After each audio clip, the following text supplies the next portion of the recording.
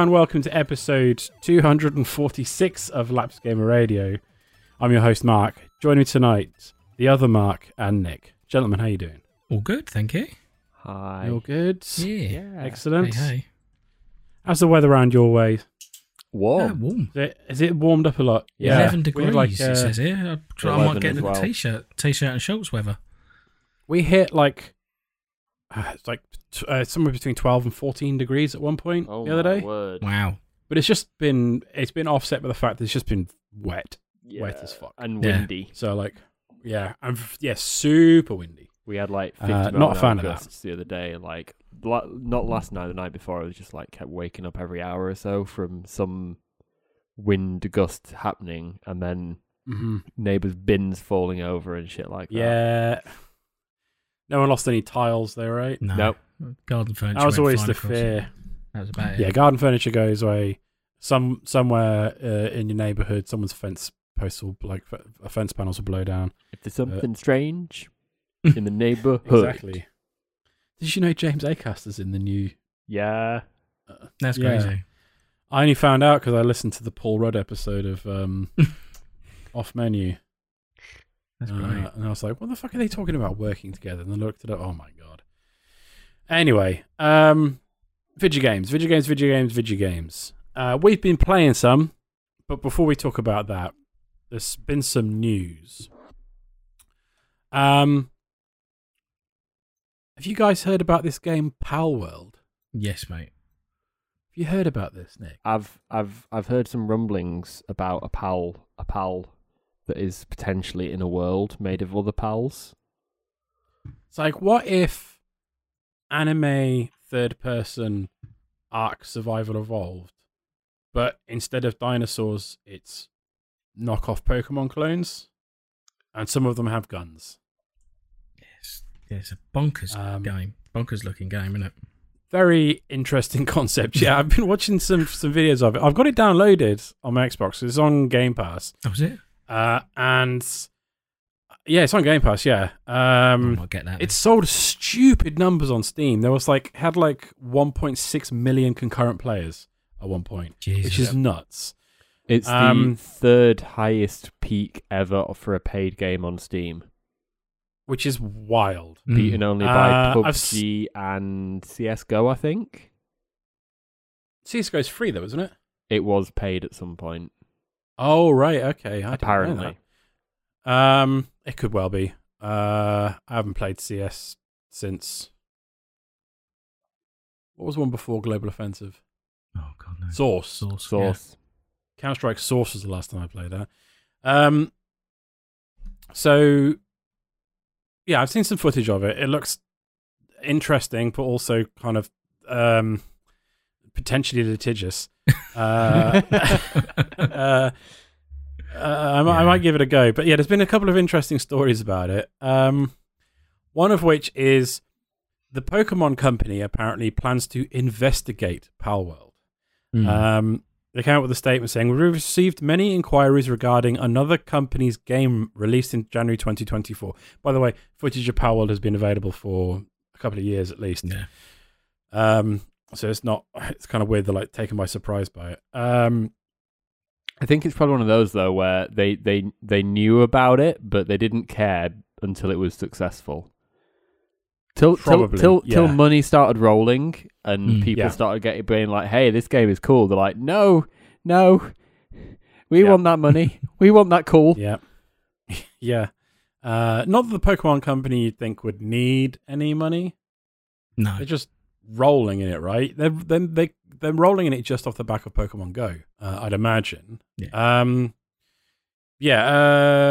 So yeah, Palworld sold apparently sold over 7 million copies in under a week. And so they put out this statement. "We have received many inquiries regarding another company's game released in January 2024. We have not granted any permission for the use of Pokemon intellectual property or assets in that game. We intend to investigate and take appropriate measures to address any acts that infringe on intellectual property rights related to the Pokemon." That's a weird sentence structure. Yeah. "We will continue to cherish and nurture each and every Pokemon and its world, and work to bring the world together through Pokemon in the future." I feel words, we've had a lot of people bothering us about this game. Please stop bothering us. Lawyers are on it. Yeah. There's apparently already a mod that put Pokemon in the game, and Nintendo's issued a DMCA against that mod. Nexus mods have refused to host it as well because they say it's not worth it.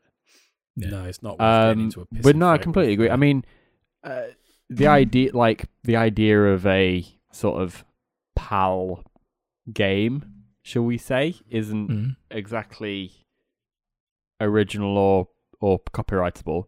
It would only be if somewhere they are saying, right, this PAL is 100% ripped off from this Pokemon, and potentially uses assets. I've not seen much about it, but from what I see, that there's some that are obviously meant to be certain Pokemon, but not. Yes, there is a lot of similarities between them. And I think that's the grounds on it. I don't think it's it's on the grounds of like the idea of having collecting PAL friends, because otherwise, not mechanically, it's difficult to. They'd have been suing Digimon for years, and they'd have been sued by like Dragon Age, Dragon Quest. Yes, that's the thing. It's like I never really I never put two and two together with that one until I saw some images online, and like the original gen Pokemon side by side with some classic Dragon Quest monsters, and it's like, oh fuck, like this is I think a slightly it crosses over the line from inspired by into almost outright plagiarism. Yeah, because that's it, isn't it? You can be inspired by something, and as long as you don't infringe on the IP and copyright, then it's fine. But as soon as you do, then that's a big no-no. Yeah. It's all a bit silly. There was another story as well. I'm almost loath to bring this up because the guy's he's a bit of a prat. A very popular streamer, one of the biggest streamers in the world, is a guy called Asmongold. Yeah. Who is under fire at the moment for making some rather silly comments about. It's talking about some of the creatures in Power World. The similarities to Pokemon have led people to like question on whether or not AI was involved in the design. They have said that some aspects of the game has been, and this is not the first game. Like Square Enix were out recently talking about their Foam Stars game. All right. Some aspects of the art in that are AI generated. Okay. Like like the in-game music, the album covers for the in-game music is apparently AI generated. Very small part of the game, but still, it's it's creeping. Increased obsolescence for artists. Did you see the thing from Magic the Gathering the other week? No. They posted a image on Twitter teasing some new stuff, and everyone was like, "Hey, I thought you said you were never going to use AI artists, AI instead of artists. Why are you using AI? Because this image is clearly AI generated." And they doubled down and said, this isn't AI generated, this was created by real artists. And then they eventually, 48 hours later, said, some of this was made by AI artists. Oh my God. It was genuinely, I'll try and find it, but it's very obvious it's an AI image.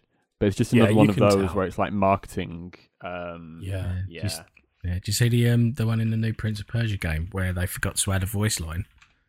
So they hastily just added one in AI to basically until they can get it re-recorded, which is a bit weird. It's all a bit sketch. Yeah, man. And when this subject with regards to Powell came up on a stream, Asmongold said, "It doesn't matter. Like the only opinion that matters is customers' opinions, rather than whether AI in games is good or bad." He said artists' opinions don't matter because what matters is the opinion of the people that are buying the product. It's not relevant It's like whenever one of these really well-respected directors talks about how bad Marvel is, shut up, old man. Like, no, Martin Scorsese can say whatever the fuck he wants about Marvel films. You shut the fuck up. But also, I think it's not just but like most consumers aren't going to know anything really. Like the vast majority, we are in terms of gamers, a very, very niche corner of the gaming world where we care about the people who make video games. 99% of video game consumers don't know who makes their games and don't care who makes their games, really. Yep. But I think I think he's completely wrong. I think it is bad.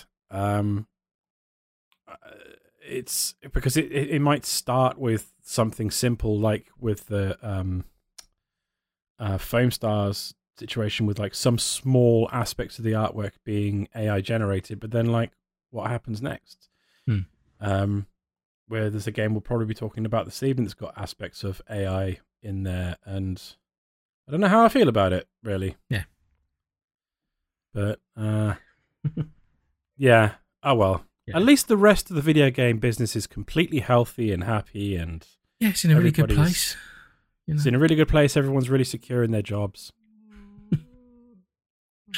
Sorry, what's that, Nick? You put in a face. So we are currently 25 days into the year. Don't alarm you guys, but we are 25 days into the year, right? January 25th. Can you guys remember how many layoffs there were in the video game business last year? Somewhere north of 6,000. 6,000-ish? Yeah.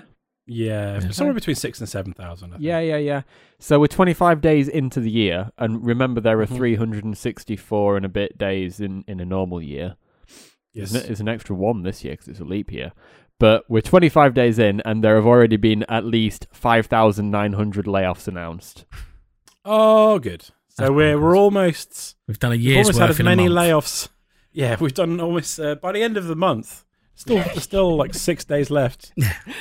By the end of the month, we might have beaten last year's record already. Champion. Wow. Yeah. So where are these latest layoffs then? So the latest layoffs today, affecting Microsoft / Activision Blizzard, about 1,900 people being laid off across Xbox and Activision Blizzard, which represents 8.6% of Microsoft's gaming workforce.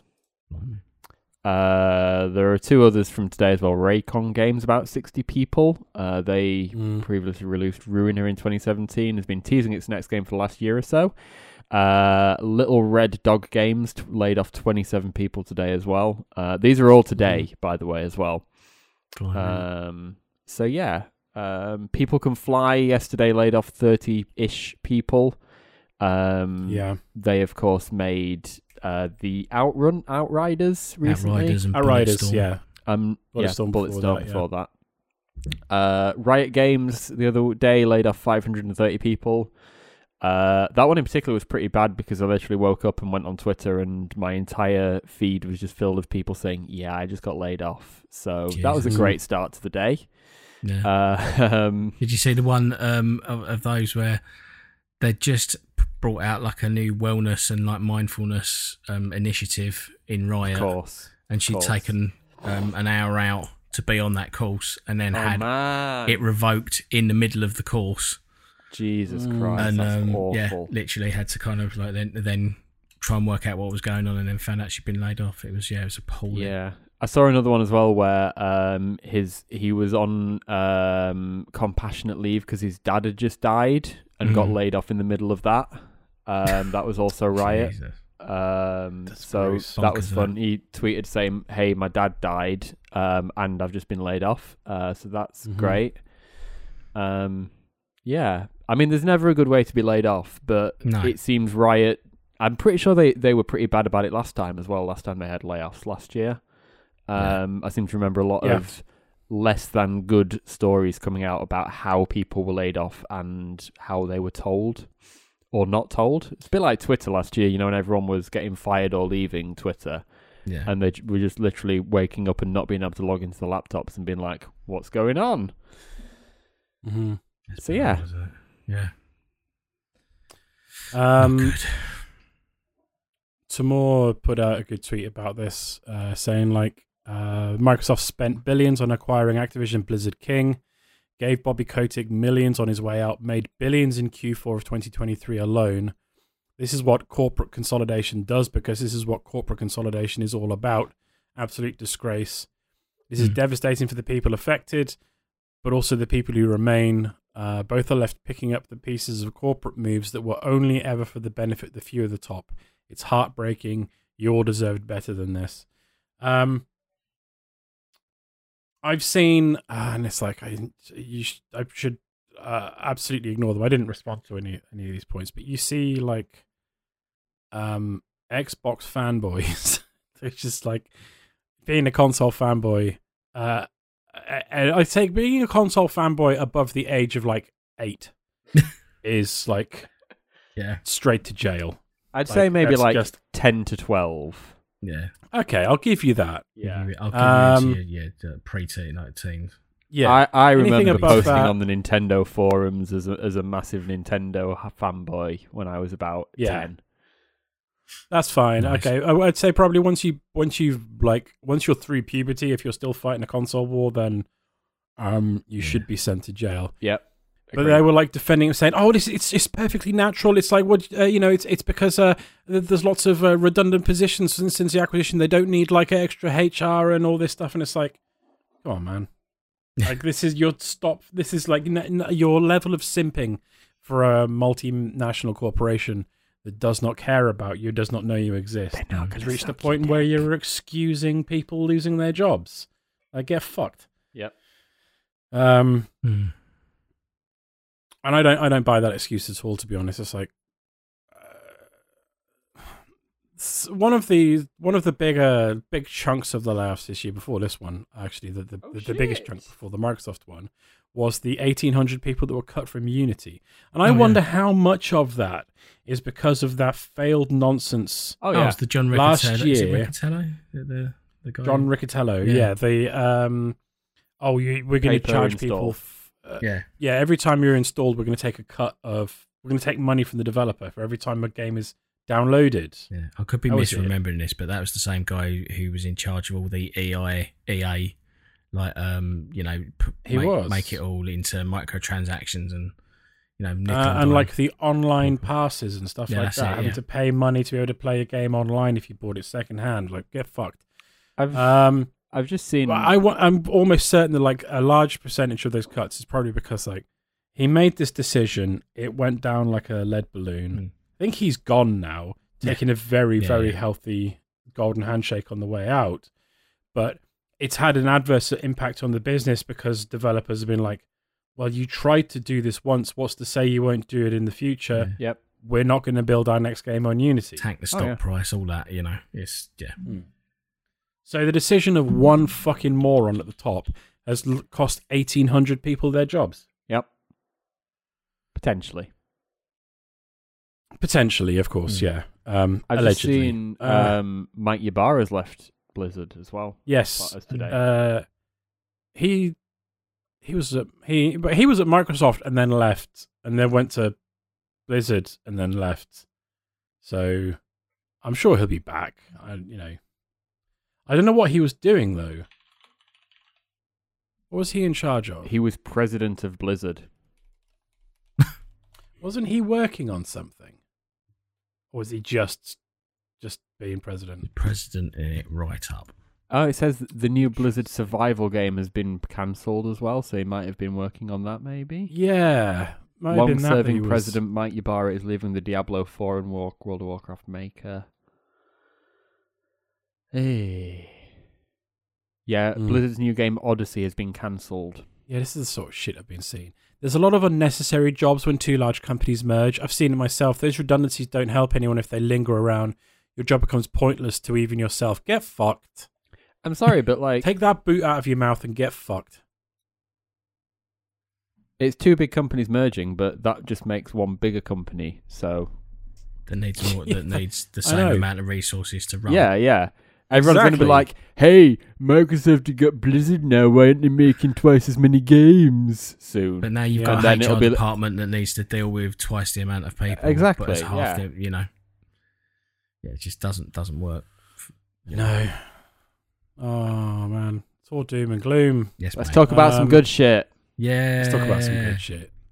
Fun stuff. Nick. Hi. Tell us about this game. Is it Cyberpunk? I believe it is pronounced Cyberpunk. Cyberpunk, right. Cyberpunk. Never heard of it. About this. This is a new game? No, it came out last year, I think. Right, okay. Or the year before. Oh, that's probably why I haven't heard of it. I've just forgotten about it. Yeah, you'll have forgotten about it. I mean, no one's talking about it, right? Cyberpunk. When it came out, it was buggy as hell on consoles, apparently. Some people had good experiences, some people had not great experiences. I refunded it was that buggy. There you go. On the PlayStation. Apparently, if you had a Super PC... fucking rough on PlayStation. Apparently, if you had a Super PC, it was fine. But if you didn't, then basically... I picked it up on a PC, again, like basically refunded it on the PlayStation, picked it up on a PC. It wasn't actually too bad, but there was a lot of T-posing and like weird AI and bugs. So disappearing into the floor. And wasn't literally grinding to like 3 frames a second. Yeah, so that was like 2 years ago when it was released, or 3 years ago, whenever it was released. In the meantime, they've introduced some patches and recently what they've called... Have they actually called it V1.1? It's 2.0. 2.0? 2.0. Well, we're on 2.1 now. 2.1. Yeah. So yeah, they have added some more stuff after the 2.0. Wow. So much new stuff. The ability to ride the trains and some other stuff. Yeah. Okay. So yeah, Cyberpunk has moved on from what it was. I never experienced it as what it was because I don't want to say I saw it coming, but I was a bit overwhelmed with games at the time. Yeah. And I didn't need another massive AAA game to add to my backlog that I would never play. And luckily, that was the right idea. So I picked it up this winter in the Steam sale with the new Phantom Liberty expansion and all the version 2.0 updates and amends. So I started playing through this the other day at the weekend. I'm not very far in, but I've been playing it exclusively on the Steam Deck, which is not a supercomputer, and it's probably less powerful than a PlayStation. Well, definitely less powerful than a PlayStation 5. And you know what? It's getting solid 30 frames a second, absolute silky smooth 30 FPS all the way through so far. It's incredible. Nice. For a game of that sort of, graphical fidelity and the world and stuff. I'm sure the world and like the pedestrians and draw distance is scaled down compared to what is on the PC and stuff. Yeah. But you know what? For what it is, it's really good. It reminds me of when I first got the PSP and I bought Liberty City Stories, and I was like, this is GTA, but it's like in my hands. It's incredible. And then you go back and look at it now and you're like, there are no pedestrians. There's hardly any cars. You can hardly see in front of you. But at the time, it was incredible. You were like, Jesus, this is GTA on a handheld. It's incredible. Mm-hmm. So yeah, I'm not very far into the story, but I've got a few plot points in and a few different transitions in. The first couple of hours are a bit slow and interesting. I wasn't really sure what to make of it at first. It was a lot of information and a lot of tutorials being thrown at you very quickly. Yeah. And it kind of just dumps you in the world. And you have to pick a lot of stuff up. And a lot of different sort of systems and different... It just the first couple of hours just feel very overwhelming, I want to say. Okay.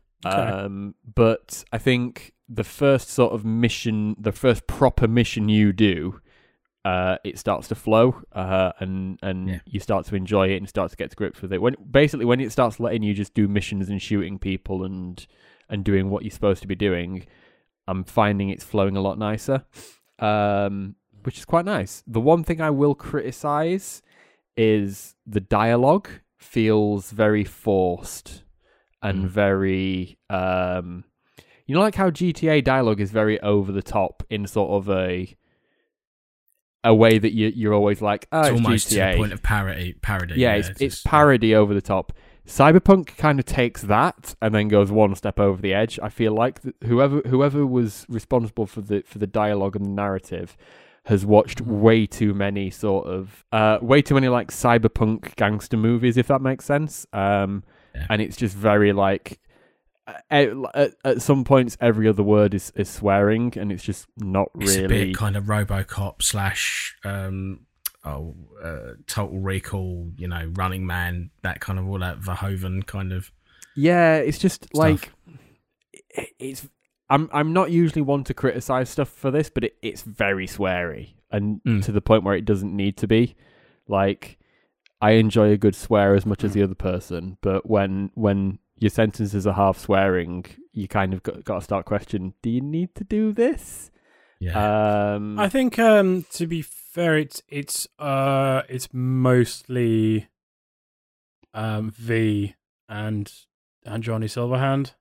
Yeah, well, there's V and other sweary ones, and there's another guy you interact with quite early on a lot. Oh yeah. He when V and him are shooting the shit, like it's just very, very sweary. Yeah, but I feel like cyberpunk as a genre is sort of based in that kind of gritty, grimy 80s. Oh yeah, absolutely. Very sweary. Like they've even when you go into some of the buildings, it's like there's dildos and God knows what else. I'm fine with dildos. I'm fine with dildos. It's and very.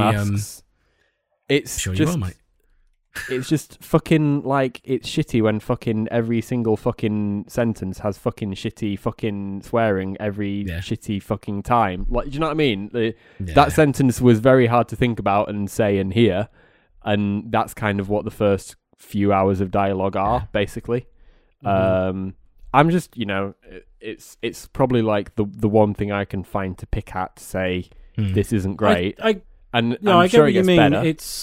It feels like it is trying to. So like the text of like the cyberpunk genre is a novel called Neuromancer, which came out in the 80s, and it's very 80s punk counterculture inspired, but with like heavy sci-fi elements in there.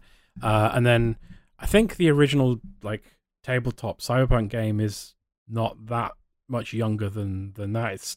It's old school cyberpunk. Yep. In terms of how long the genre has existed, it does get better. Oh yeah. The other characters you interact with in the main story, and especially in the DLC, are a lot more nuanced. Okay. Than. But I can't remember the character's name. The one you're talking about. He's a rough and ready street kid. Yep. And talks like a rough and ready. I imagine a rough and ready street kid would talk like in a cyberpunk dystopia, but I know what you mean. It is a little bit like a little bit rote. Yes. Yeah. But other than that, I'm really enjoying it. I had my first bit with, I can't remember his name now, the Keanu Reeves dude. Johnny Silverhands. He's fucking fun to play as. Just because he's like one shot killing everything. But I'm interested to continue playing it and see how it is. And like I say, it's running really nicely on the deck. It's interesting when you get in, as you get further into it from that kind of initial tutorial section, and seeing the way that like there's multiple ways to like.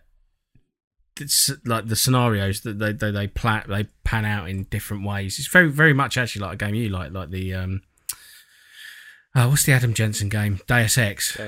There's sort of that kind of multiple paths through the same area if you want to look for it and stuff. And I'm glad to hear that, really, because like I was literally thinking in the first couple of hours I was like, I could be playing Deus Ex right now and having a really good time.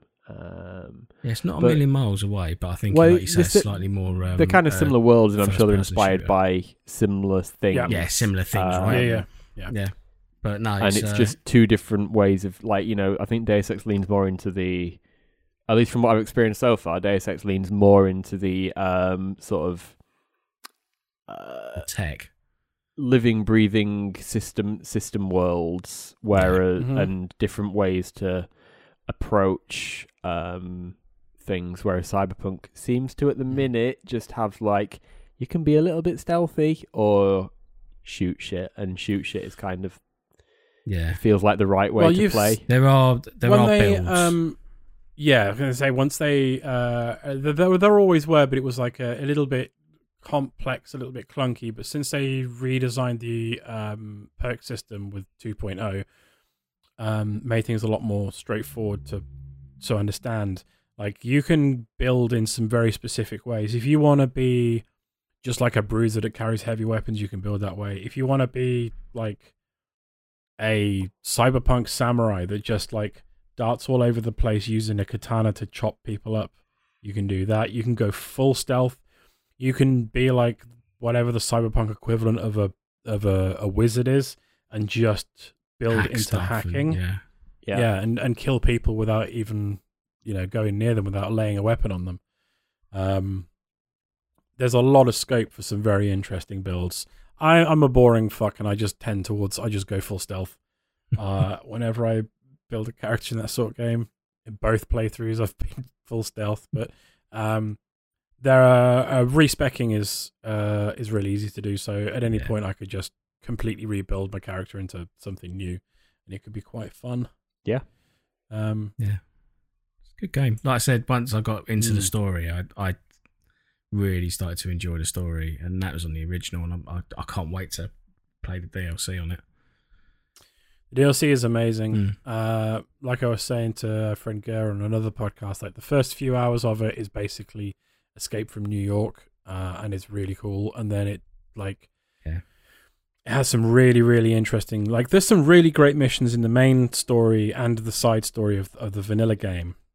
One of them in particular is an incredible long like stalking and stealth mission set in a big festival that happens in like the Chinatown area of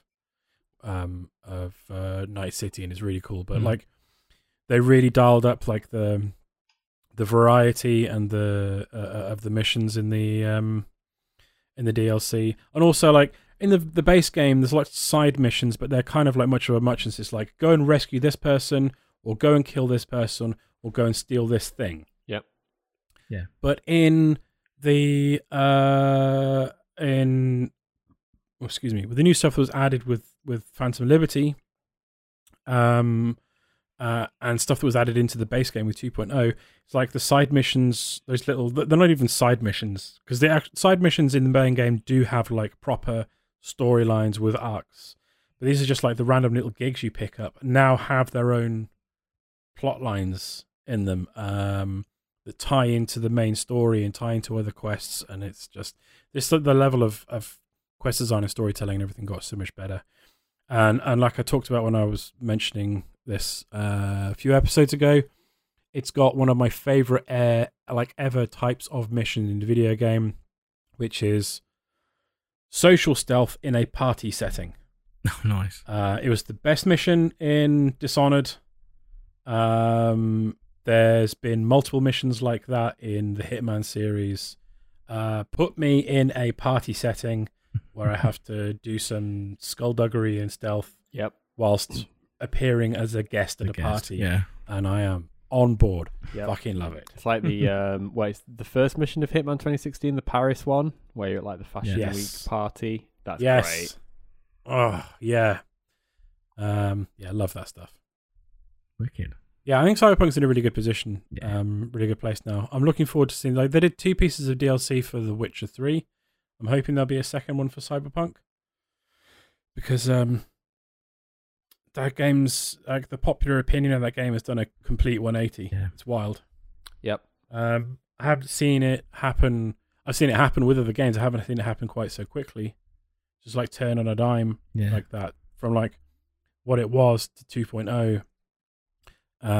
You see it with like No Man's Sky, but that took a while. Everybody loves that game now, but it took a while to get to that position. Rainbow Six Siege, that was another one that kind of... Rainbow Six Siege, yeah. That turned around pretty quickly. Yeah, it did. Shall we talk about the game that we played together? Yeah. We talk about some finals. Chazzy, tell us about the finals. Finals is essentially a VR competition that is a first-person shooter. So you're in, three groups of three? 3v3v3. 3v3v3, yeah. And on the face of it, it is just a shooter where you are sort of a capture the flag type situation where you're trying to get money and to go to a vault, break into the vault, steal money, take it to a cash point somewhere and cash the money in, and the most people with the most money wins. Sort of Call of Duty Battlefield-esque shooting, quite very good mechanics in that respect. But the fun part of this is all the abilities and the destruction that you can cause in the level. So you can have a cash point on in a building, a floor above you, and you can use C4, and like someone's protecting this cash point, but you can put C4 underneath it and blow a hole in the floor and drop the cash point to your level and steal the cash point and run away. So there's just all this mad, crazy tactics that you can do with using the destruction, and yeah, it's just a massive free for all, mad, just shooter fest with cash points going here, there, everywhere, explosions going off here, there, and everywhere, and yeah, it's just carnage, and I absolutely adore it. But yeah, I mean, how did you guys find it when we were playing it? Because obviously I've been bigging it up for a couple of months now. I had an awful time. That's bullshit. You had a great time. Oh, it was so good. So good. Yeah. Yeah. I haven't had that much fun playing a like PvP shooter I'm trying to think, when was the last time I had that much fun? Yeah. And it might have been, for me, it's like Battlefield 3, that kind of. Yeah, era. I think it is like the heyday of Battlefield, like because it's the first time. Now I'm the other games will probably do this. Like I haven't played. What's the game? What's the Battlefield I like? BattleBit. BattleBit. Yeah. I haven't played BattleBit Remastered with friends yet. Yeah, we need to play that together. Yeah. We should, yeah. But like the old feeling in Battlefield 3 and Battlefield 4 of like you and a bunch of mates in a squad capturing a point and holding it down and getting assaulted by some cunt in a little bird helicopter and somehow coming out on the other side alive, or like shooting, like just like some of the crazy stuff that could happen.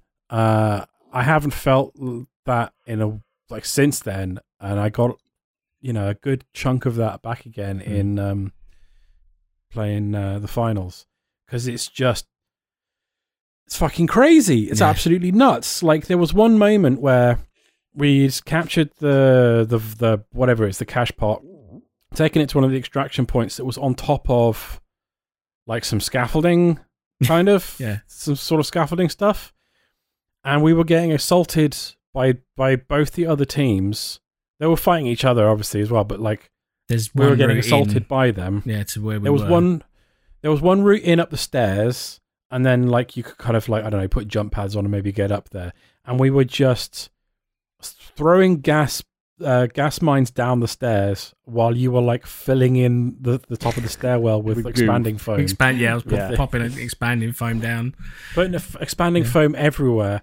And we held it down, and we repelled every single attack that came our way. And it felt so fucking good. That's it. But it felt so good. But like, also, when I play PvP shooters, if I played I loved Overwatch. I played a fucking stupid amount of Overwatch back in 2016. When you lose at Overwatch, it doesn't feel great. No. When we lost, even when we came like third out of 3 in the finals, I was still having a really good time. Yeah, there's because you've had a few moments, or that you've done something cool or silly or like you say, bonkers, or you are on a massive adrenaline rush all the way through the game, which is fantastic. You know, like when we were stuck in that roof space, like the cache point was in a roof space, and there was only like a loft hatch to come through, and we thought, oh yeah, we're safe here. All we've got to do is kind of overwatch this loft hatch, and we're laughing, and then the whole roof just exploded and collapsed around us, and then people just piling in from all sides. There was some really, and then it throws in some really interesting like wrinkles. Like I knew kind of about the basic structure of like it's sort of like an extraction shooter from ex-Battlefield devs. It's got destructible environments and stuff like that. It plays, the shooting feels very much like a Battlefield game. Yeah. I was not expecting the like random, hey, it's low gravity for the next 30 seconds. Yeah. Or when you kill someone, strikes. They explode. Yeah. Or like, just like basically, random stuff like that. If you stop moving, they will put an orbital strike and just take you out from, a satellite way above the map. Yeah. So you can't sit and camp. And, stuff like that. It's just little things that they throw in that can completely change the way the game plays. Like, it's you know what? This is the kind of thing that I wonder if the bigwigs at Creative Assembly looked at this and were just like, do you know what? Our game's never going to get there. Yeah. Yeah, let's just kill it. Which is a shame, because I played the beta for, I can't remember what it's called now. Hyenas, yeah. I played the beta for Hyenas. Alpha and beta for that, yeah. And it was fun, and it felt like a, like a solidly put together game. It felt like it was almost there. Yeah. But what it didn't have... Yeah, this would have just eaten its lunch before it even got a chance to come out. Yeah, it's weird in the fact that the Hyenas, everything was enclosed in the space station, and it was all internal rooms, whereas this is all external, and you can go into the buildings, but it's mainly external and running across rooftops and that kind of thing, and it's all zipping along like in Battlefield. And sure, you can go inside buildings, but then someone can just bring that building down around you. This is it, right? And I just feel like that was the way to go with these types of games, is having that wide open space that you can use your creativity in. I think was the definitely the way to go. So it's just fantastic, and like I say, I get a big adrenaline boost out of it. Yeah, and like some of it, just watch it. But like the fun part I had was like watching other teams' tactics, and then trying to incorporate that into the way we were playing. Like the bit where they put the extraction point on a jump pad and it kept going. This is it. Yeah, so the cache point was on a jump pad, so you can't get to the cache point. You can't hold the button down long enough. So that's it. The game's over at that point. Or like when they put jump pads on the stairs as you're coming up through a building, so you run up and you're just basically getting constantly pinged into a wall, and you can't get out of it and stuff, and like using it as traps. And the way like you can put C4 on top of the cache box. Yeah. Wait until you get the alert that somebody is trying to steal the cache box off you, and then just detonate the C4 and kill them. Yeah, or you can there's a lot of sneaky things you can do. Yeah. There's traps. Yeah, there's a whole bunch of stuff.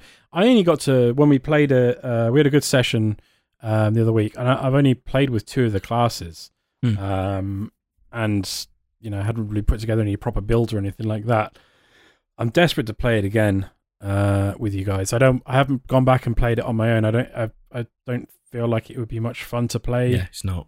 You have to have a coordinated team. It is one of those ones where you have to have at least to stand a chance. Yeah. Good review of it in the latest issue of Edge, by the way. They gave it an 8 out of 10, which is for them is it's a generous score. Yeah. But I really like it. It's got a healthy but not massive numbers on Twitch and on Steam charts. Yeah. So I hope that it sticks around. I would much rather play this than... It's weird how it's not got Valorant picked up.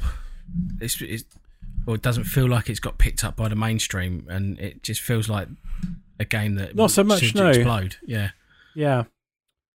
Don't know if that's a marketing issue or if that's just a word of mouth issue that people have been so into that sort of Baldur's Gates and other bits and bobs that sort of, the first person PvP isn't an exciting thing at the moment. What with like Call of Duty going off and was going to say, I'm just looking on Twitch right now, and currently there's like 80,000 people watching Valorant.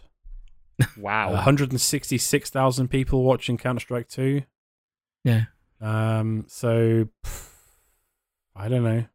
It's weird, isn't it? Apex Legends find its got audience. 27,000. Yeah. Like there's 25,000 people watching Radio or Not. I can't even see. I'm scrolling down more. I can't even see the finals on here. But yeah. Which is a shame. Yeah. But I don't know. We'll see. We'll see how it goes. When we were talking about AI stuff earlier, though, that's the one thing I didn't like. Referring to. Yeah. I don't know how I feel about it. It doesn't. I didn't notice it. Like, I didn't hear it and go like, "Oh yeah, that sounds like AI." No. At the time. For people who don't know, it uses AI text to speech to do the in-game commentary. So, Chazzy, you explained it was like so they can put new lines in. Yeah, they can just constantly change the lines. Like I've seen people who've like modded it and just added their own lines, and so they can just constantly keep refreshing it and just keeping it, make it feel like it's. The idea is it's supposed to be like a futuristic game show. So I think what they want to do is like just keep constantly feeding new lines so it doesn't feel stale. But I think that the performance of it, or how it works, I think is very spooky. But there's currently 3,000 people watching. Yeah, this is it. In the finals. Yeah. So it's that thing of I just like the AI voice is spooky because I couldn't really tell, but then there's just certain times when it kicks in and sort of cadences and stuff where you go, yeah, maybe. Yeah, once you're told. I thought if it wasn't AI, I already knew it was AI when we first played it. So it's one of those where I already knew. So it's not like a hey, I wonder. I was fooled. Yeah, but I thought that the performance was a bit flat. I would say the delivery and performance was flat. But also, I just thought the scripts were awful. Like they were like very, very bad dad joke puns. Yeah, most of the time. So yeah, I didn't enjoy it. But if the writing on it had been better, it might have been better. This is it. But this is the thing. Again, I think that delivery. If you'd have got a real human to do it, I appreciate that it would have cost them money. It would cost them time and studio cadence time and emphasis. And all of this. Like changed that. It could have. Humans would put some personality into it, whereas it was like, hey, looks like the so-and-sos have just done this. There was no emotion behind it, and there was no like the what a real human would have given behind it. That so yeah, don't know. It's an odd one, but yeah, like hopefully like they can just keep ploughing more and more lines into it and just develop that further, and hopefully it'll get somewhere near where it needs to be. But I mean, like I said, I was completely fooled by it. It was only when I started hearing it on podcasts and then saying like, oh my god, like this is AI and blah blah blah. I was like, wow, I was fully taken in. I won't lie on that front. But no, like I said, the games we played, like I came off that session and I was absolutely buzzing, and I was just desperate to play some more. So I have to get a few more sessions in. Yeah, for sure. Chaz, have you been playing anything else you want to talk about? I have. I picked up a very, very, very, very cheap copy of Marvel Midnight Suns. Oh, man. I've been intrigued to play this. Yeah, it's an odd game. So, obviously, I've been into my kind of odd strategy, top-down, whatever you want to call them, sort of tactics games, your XCOMs, Enemy Unknowns and the like. And obviously love a bit of like Gears of War Tactics. I think that's amazing. XCOM and XCOM Chimera Squad, like love those kind of games. So I thought, I'll pick this up because everyone keep like it was like £6. And I thought it's worth picking up and having a go. And I tried it on the Xbox and I wasn't really feeling it, but I thought, do you know what? I'll keep hearing good things about it. I'll give it another go. plays so much better on the PC for obvious reasons, mouse and keyboard, and it's that kind of game, isometric top-down tactics game. But with loads of sort of what I would call B-tier Marvel characters. So, you know, you've got your Iron Man there, and which obviously isn't B-tier, but you've got your, what's his name? Iron Man was a B-tier character until the film came out. But you've got like Iron Man and Doctor Strange, but then you've got like some like character from way back. Was it a new character called the Huntress? And yeah. Like I'm trying to think of the other characters that are in there. That you've got like a Ghost Rider's in it, and that kind of stuff. Fucking Ghost Rider's in there. Blades in there. You know, like it's a bit of a who's who of the kind of back catalogue of Marvel heroes, right? I thought this could be interesting, so yeah, I jumped in and gave it a go. But it's such a weird game because it's. Did you ever play Fire Emblem Three Houses? I did, yeah. I know exactly what you're getting at. It's like the whole... like you're in a castle and you've got the three factions and you're kind of all having a chat and you've got to build up relationships and... Yeah, you got to go and take people out for tea. And yeah, you're basically doing that with Marvel characters. And it's just a bit weird because it doesn't... It's almost as... It's like they wanted to do it, but they didn't have enough time, so they only took it so far. And in only taking it to kind of like the first level of what it could be, it just feels a little bit stilted and weird.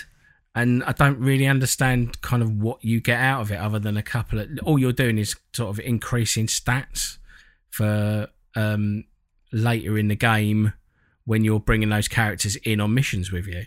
So are the interactions at least well written? Well written-ish. I wouldn't say they were like... Again, like... It all feels just a little bit like B tier. Like remember like the good old days of a B video game where it's like the writing's like there or almost there. The mechanics are kind of there, or it's got like one interesting thing like you say with the... You've got to build up the relationships to update your stats and stuff with each character. Everything's just that little bit kind of either undercooked or off.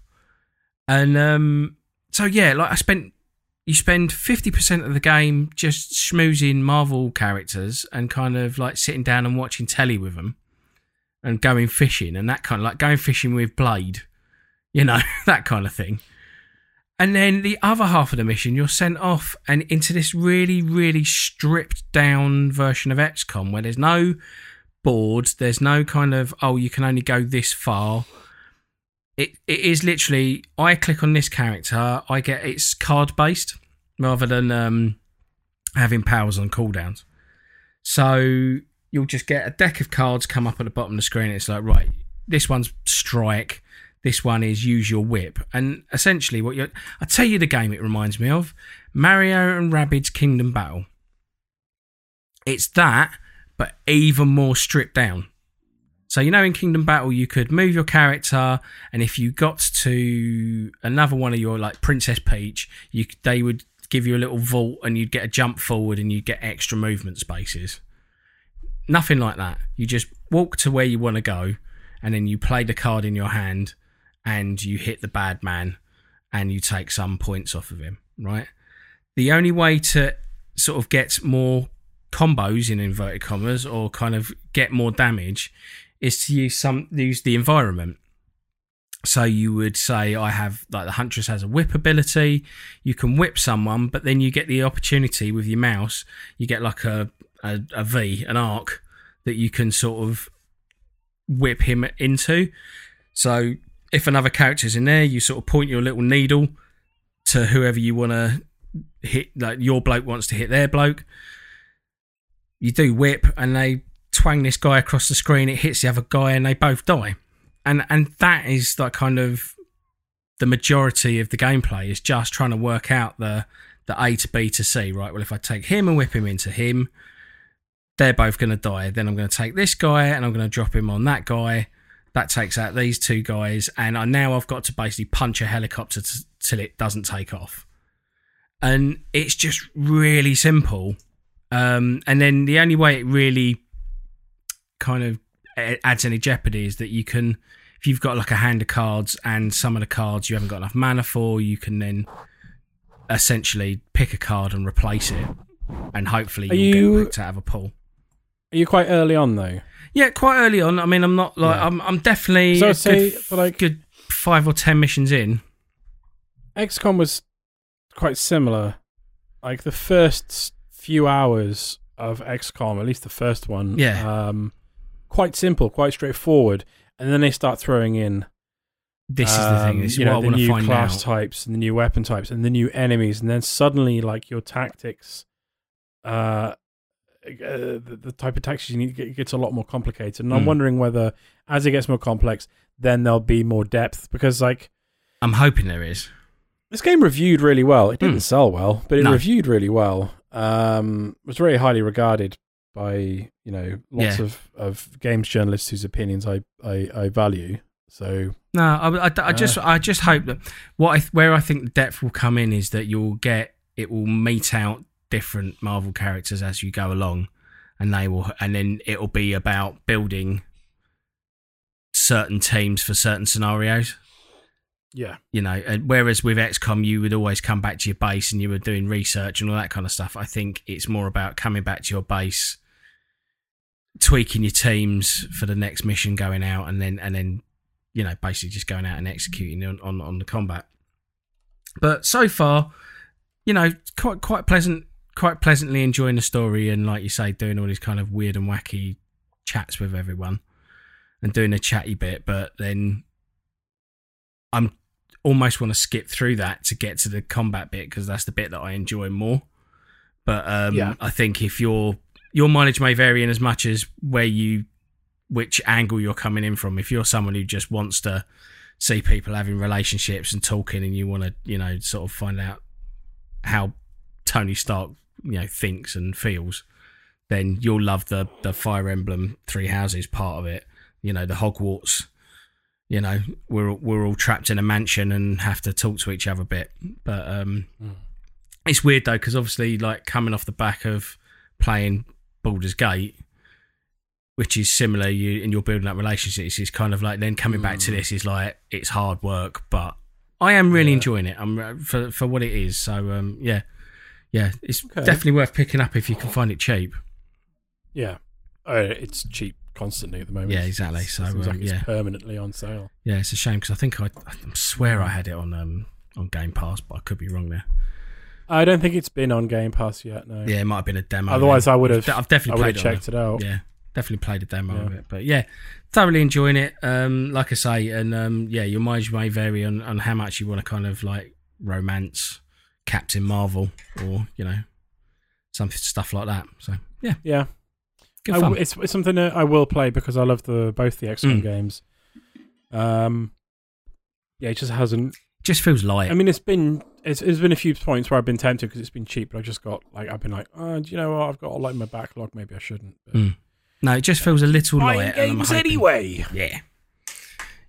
Like I say, hopefully as I get into it, there'll be a bit more depth. But yeah, good fun. Good. Let me run down what I've been playing real quick then. I have played the first section of Chants of Sennaar. It was cheap on Steam, and it's something that came up a lot in Game of the Year discussions last year. So I thought I'd check it out. Chants of Sennaar is a point-and-click adventure game, which is already a big tick in my book. It's based around the Tower of Babel, basically. Okay. So you are playing a character who interacts with different groups of people who speak a different language. And the puzzles, there are some like traditional style point-and-click puzzles, but they're fairly simple. What is the complexity of the game is that in order to find out how to solve those puzzles, you need to decipher the language that group of people is speaking. And the language is all depicted in as like, hieroglyphs or whatever, whatever symbology they want to use. Symbology, that's the word, yeah. Whatever the symbologies that they're using. And you have to decipher it. And so, like,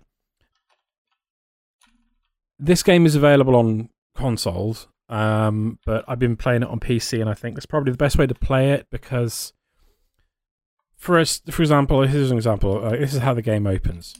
You're walking around, and you find a switch and a door. Right. And the switch, when you look at the switch, and it's in the down position, it's got one symbol and then another symbol. And then in the up position, it's got the same second symbol, but the first symbol is different. And then you move the switch up and the door opens. And so you figure like, okay, the symbol that's the same on the 2 points of the switch, that means door. The one that's down on the left means closed, and the one that's up on the left means open. So you open up your notebook and you see these symbols and you type in door, open, close, whatever. Right. And then you go around and you'll meet a character and the character will start talking to you. And then based on what he says, followed by what he does, you can make a guess at what those words mean. And then you type those into your notebook. And then when you've filled in like what you think a letter means, what a symbol means, it will when the person talks to you again, or when you read a sign or something like that, the symbols will appear, and then underneath each one that you made a guess will be the word that you guess it is. And then you're like, oh, well, that doesn't make any sense. So obviously I've got one of these wrong. And it's like a sort of trial and error, and like filling in a spreadsheet to populate the words in the game, but then obviously some you'll get wrong. Well, you're filling like a dictionary, aren't you, really? Yeah. It's code breaking. Yeah. It's essentially just code breaking. It's I've been really intrigued in this game since I saw the Game Maker's Toolkit video about it. Yes. Don't know if you watched that. I watched the video subsequently after I played the first section of it. It's a really, really good video. Yeah. There is like a story that's running through it. It seems, like I've said, I've only done the first section. But it's really, really neat.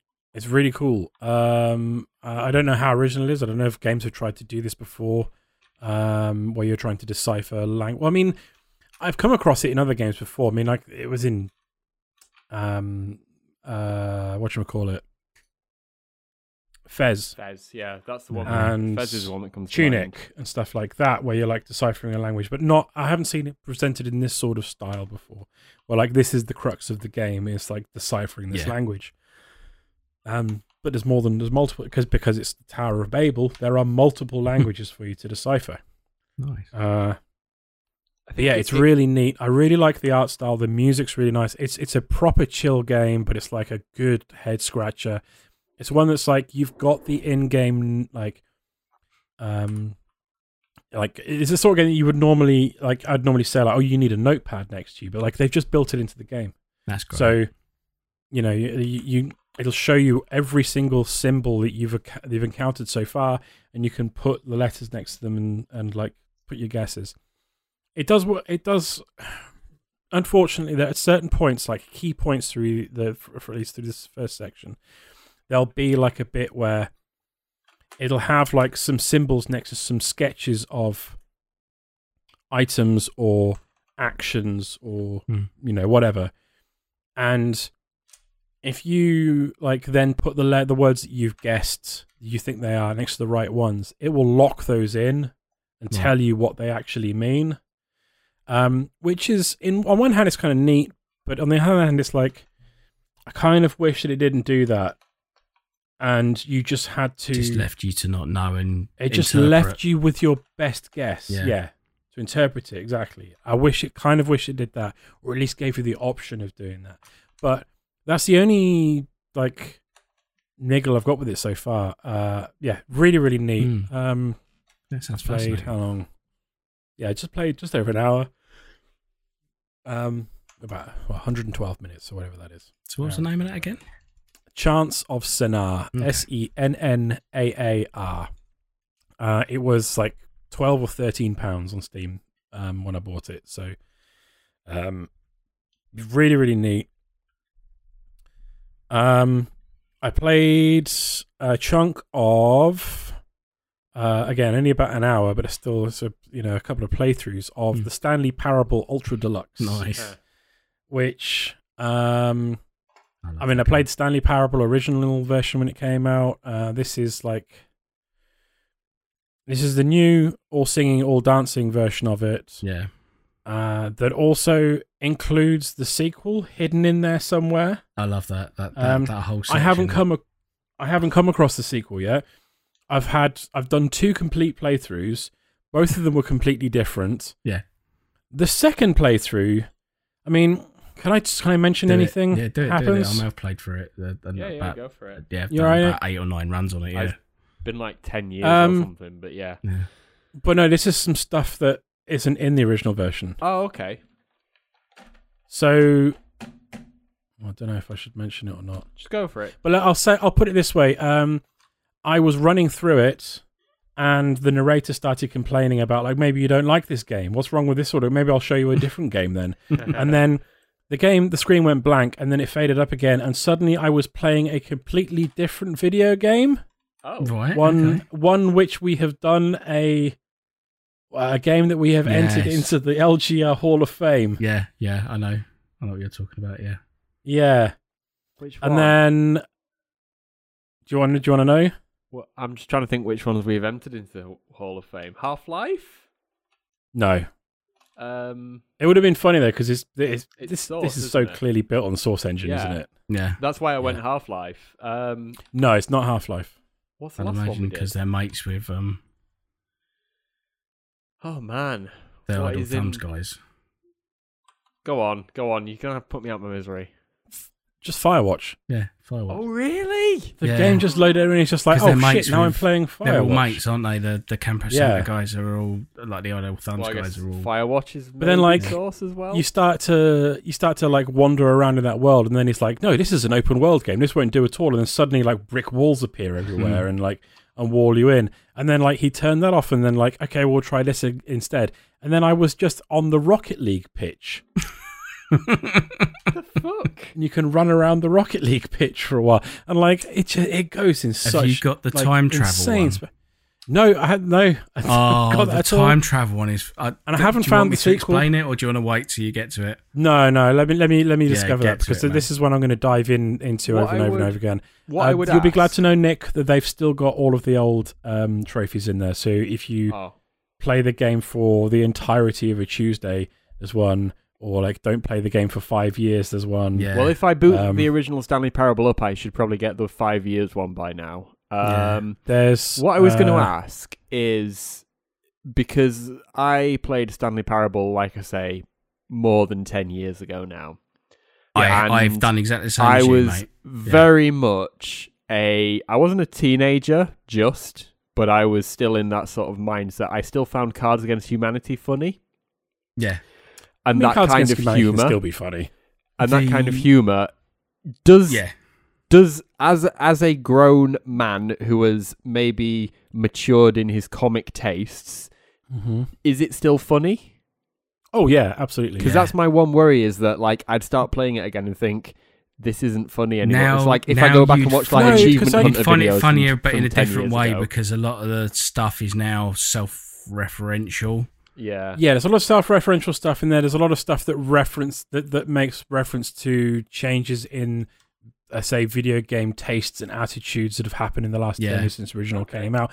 But also the humor that was already in there was kind of timeless in a Douglas Adams sort of way. Hitchhiker's type way, It was quite Douglas Adams. It's just that thing of because I know that things that I watched 10 years ago, I would look back and think, why did I ever find this funny? I'm so embarrassed at myself. Sure. But I think this game comedy even literally looks back at itself and then has those kind of, has that kind of commentary about itself.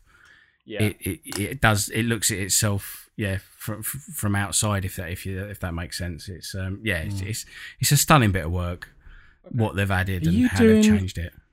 Are you doing origami or something? No. What are you doing? I'm cleaning my keyboard. Oh, okay.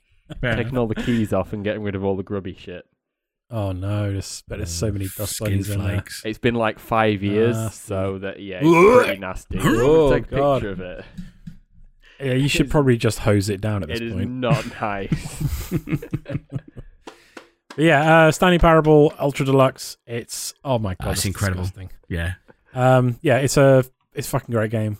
Really, really good. I'll just quickly run over a couple of games I've been playing. I've been indulging myself because I like to treat myself every now and then, and just wallow in a genre that I really love.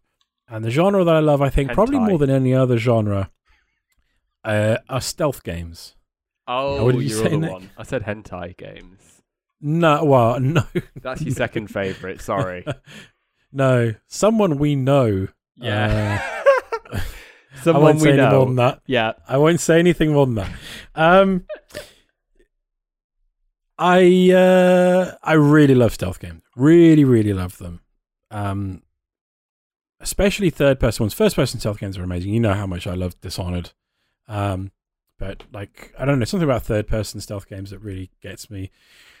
And I'm indulging in a couple of classic ones, although maybe one of them stretching the definition of classic. But I was playing Splinter Cell Blacklist. Oh. The last Splinter Cell game. What a fucking franchise that was. That entire franchise lasted a decade. Yeah, it's mad. So is that the one that which was is after crazy Absolution? for you? That was the one that's after Conviction. Conviction, right? Yep. Yeah. So the first Splinter Cell game came out in 2002, and the last one came out in 2013. So 11 years. But in that space of time, it was 1, 2, 3, 4, 5, 6, 7 games in 11 years. I just got Hitman and that mixed up. So apologies. Yeah. So Splinter Cell Blacklist, that was the controversial one. They replaced Michael Ironside as the voice of Splinter McSellface. Sam Fisher. And they but they brought it back to the more old school game style. So Conviction was a good game. I enjoyed it, but it was you could only really play one particular way. It's you had to kill everyone. No, it was more like an action-y game, but he was in that game you're cut off from all of your equipment and your usual support stuff and whatnot. Yeah. I kind of liked it, but Blacklist brings it back to the more old school style stealth stuff. You can play basically there's 3 play styles you can play in it. It's called Assault, Panther, and Ghost. And Assault is just run in and kill everyone.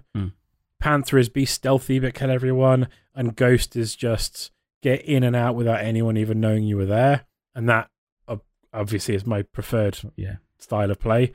Non-lethal. Take down as many people. Take down as few people as possible. Get in and out without leaving a trace. Love playing that way. It's really good. It's aged pretty well. Unfortunately, this is a problem that you come up with a few times with older games. And this game is 12 years old now. 13 years old. No, sorry, 11 years old now. Fucking hell.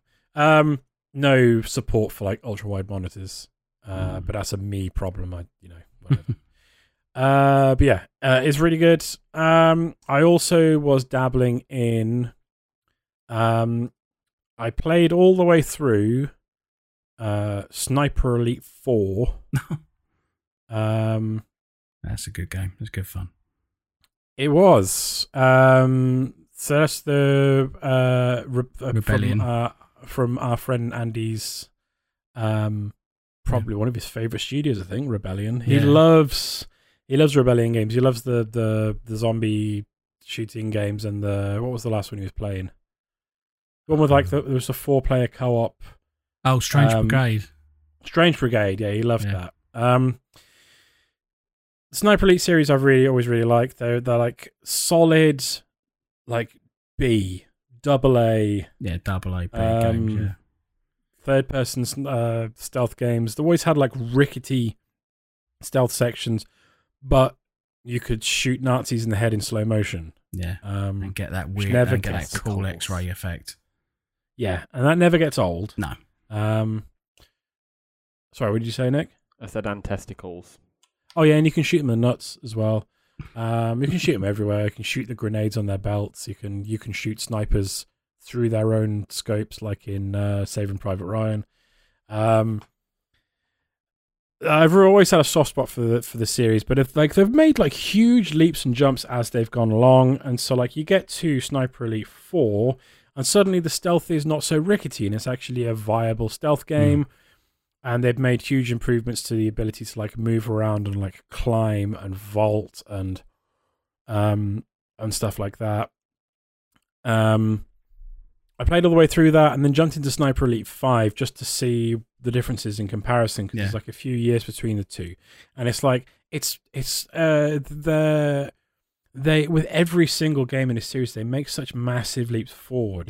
It's kind of crazy. So like it's still got the hallmarks of a AA game, like character facial animations during cutscenes is like like a decade out of date. Yeah. But overall the game looks incredible. Like the second level in Sniper Elite 5 takes place on like a fictional version of Mont Saint-Michel, so it's like an island with a giant monastery on it. It looks like fucking Anor Londo. It's amazing. No, cool. But like, they make huge changes in the gameplay. Like the Sniper Elite 5 was the first one where they're like, okay, we're going to put in like an attachment system on your guns, which is like, sort of thing that you would have expected a game to be doing for a long time. You play, yeah. And I've only just caught up with it, but it's like they're always towing this fine line of like putting in stuff that gamers will like, whilst also trying to be as much as they can slavishly accurate when it comes to the guns. To the point of that guy that does the videos for GameSpot, where he talks about guns he works for the Royal Armories, right? Okay. up your neck of the woods, Nick. Leeds. Yeah, Leeds. I'm not from Leeds. But it's your part of the world. It's the north, isn't it? He's north. He was like a consultant on like some stuff to like make sure the weapons were as accurate as possible.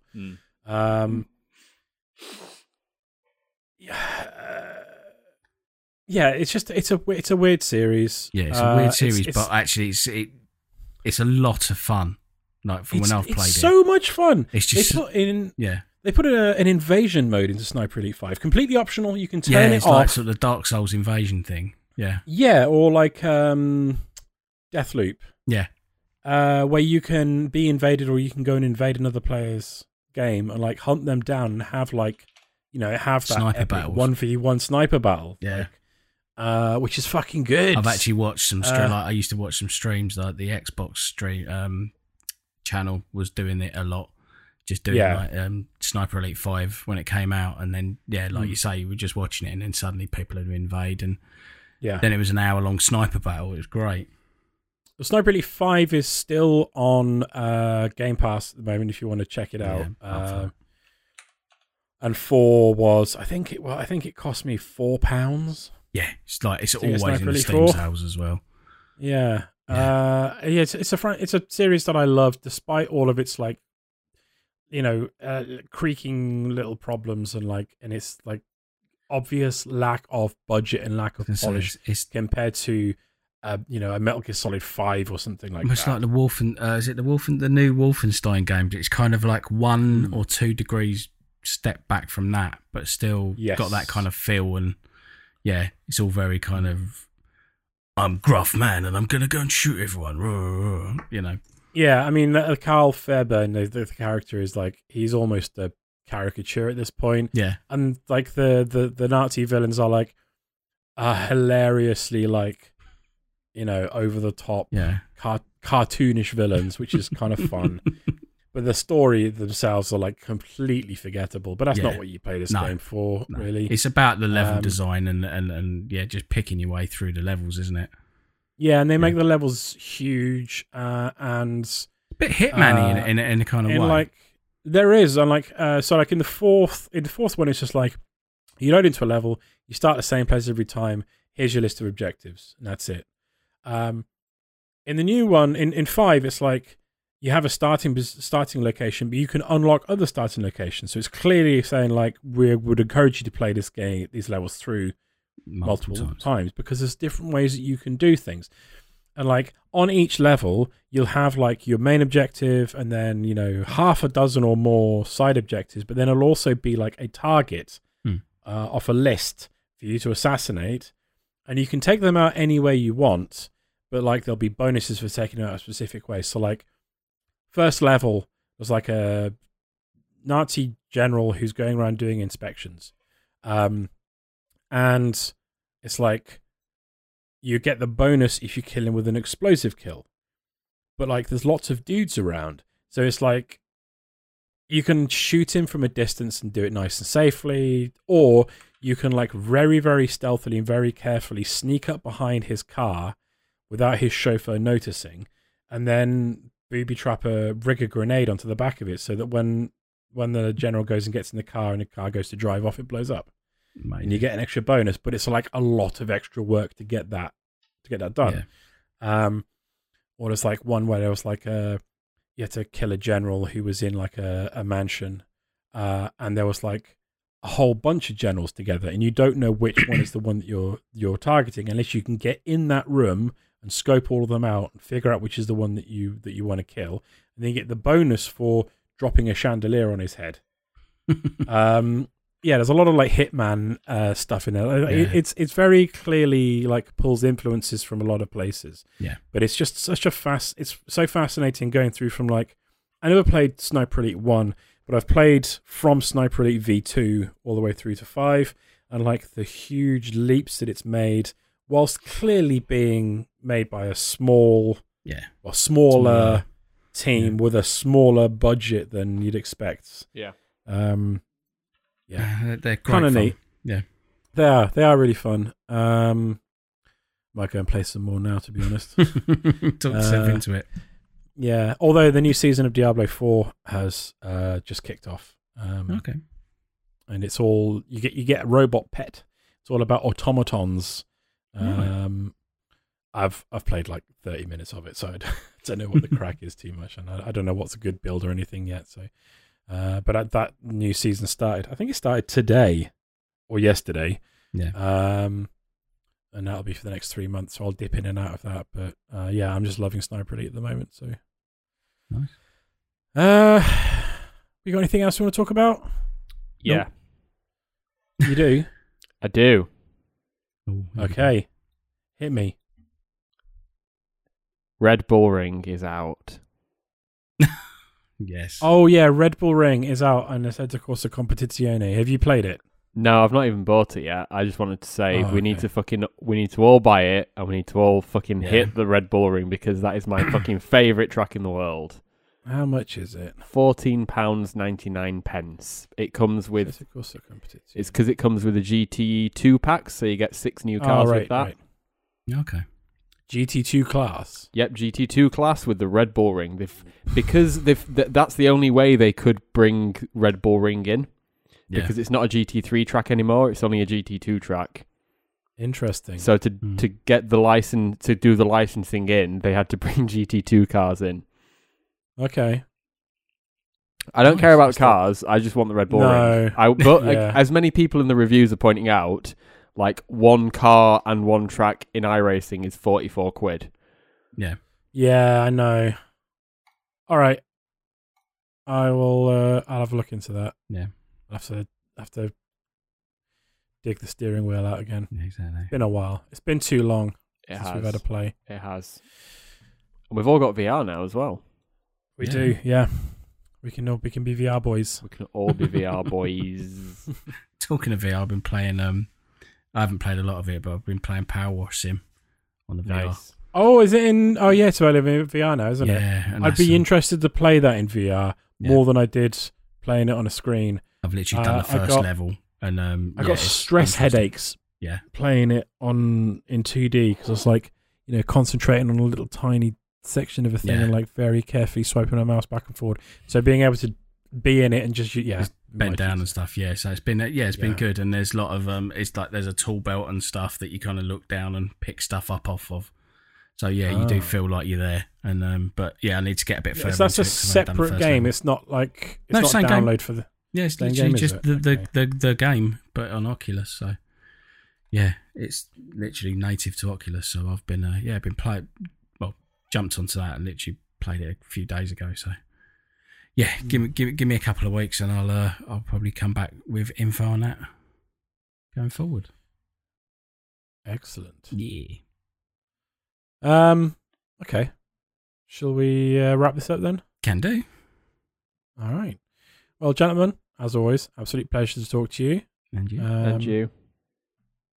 Thank you for listening, dear listener. We will be back in 2 weeks' time, where we'll be talking about another video game movie. That's the plan. As far as I'm aware. I'm waiting for Nick to confirm. Yes. Sorry, I should have. Sorry, can I do that again? Okay. Yahoo! That was your clue as to what film we'll be watching. And of course, we're talking about the classic Bob Hoskins which one Mario Brothers movie. Which one are we doing? I thought the new one, but then I just thought there is an old one, isn't there?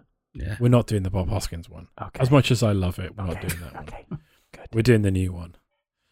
So we're watching the 2023. Yeah. Is that the year it came out? Why not? It was 22. Or was it 22? Whenever it came out. Maybe the Mario film for the last couple of years. We'll be doing that in a couple of weeks' time. So 23. Yeah. Get it watched. If you've already watched it, then let us know what you think of it. Then you can tweet us at LabsGamer, or you can email us at labsgamerradio@gmail.com. That's about it. Thanks very much for listening, and we'll catch you in a couple of weeks' time. Ta-ra! See ya. Bye.